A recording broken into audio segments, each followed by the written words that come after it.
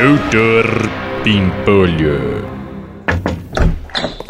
Com licença, Doutor Pimpolho. Fala, Sileidi.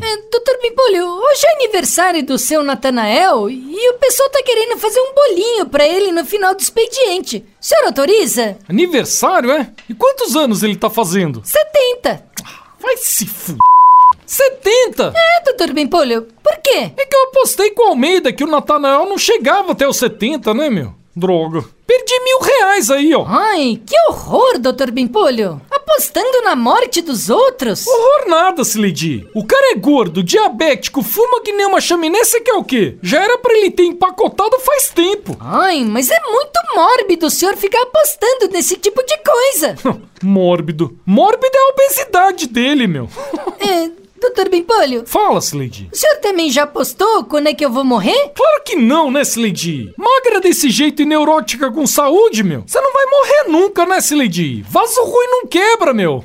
Ai, não sei não, viu, Doutor Pimpolho? Eu ando com uma tosse esquisita, sentindo umas dores no peito. Outro dia eu achei até que eu tava tendo um infarte. Cala a boca, Sileidi. Que infarte é o quê, meu? Deixa de ser hipocondríaca. É óbvio que não é nada, né, Sileidi? Você é moça, meu, tá bem ainda. Agora para de me encher o saco e vai trabalhar, vai, Sileidi. Mas o senhor autoriza o bolinho ou não? Autorizo, vai, meu. Agora sai daqui, vai.